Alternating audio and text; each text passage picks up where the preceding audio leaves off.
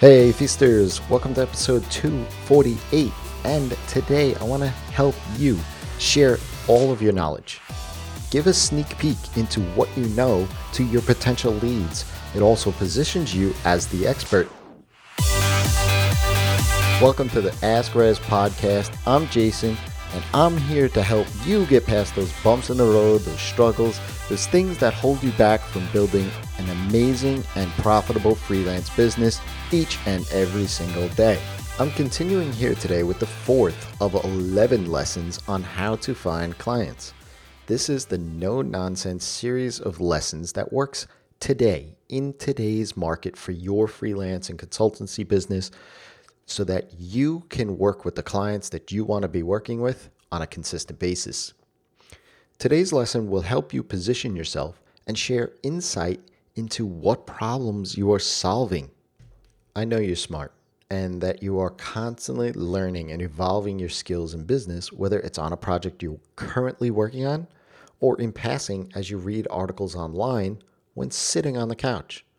When you come across something new that you've learned, don't hold it back like you're Gollum in Lord of the Rings holding on to Precious.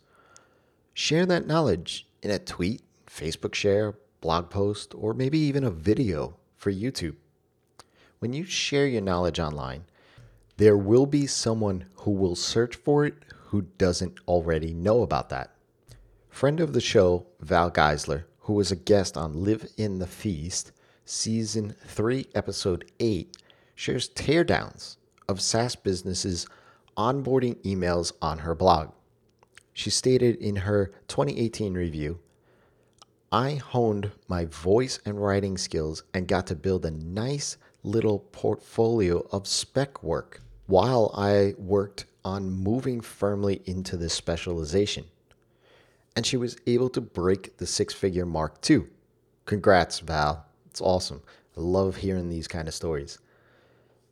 You would think that her market, being SaaS businesses, would have the awareness, the expertise almost, of getting great onboarding emails. Well, Val thinks otherwise, and she proves it time and time again on her blog. I can also attribute a few clients to one specific article on my website where I break down a number of well-known brands and how they should improve their checkout process. Also in there, I show how it could be improved as well. Give examples of great brands and brands that aren't doing so well. In fact, one of those brands is no longer in business.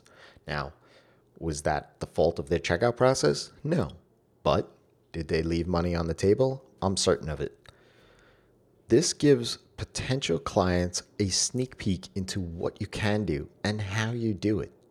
But it also gives the web, the Googles, the Bings, the Yahoos, and whatever other search engines that are out there, the ability to have a piece of content to serve questions like, how do I improve my checkout process? Or how do I improve my email onboarding sequences?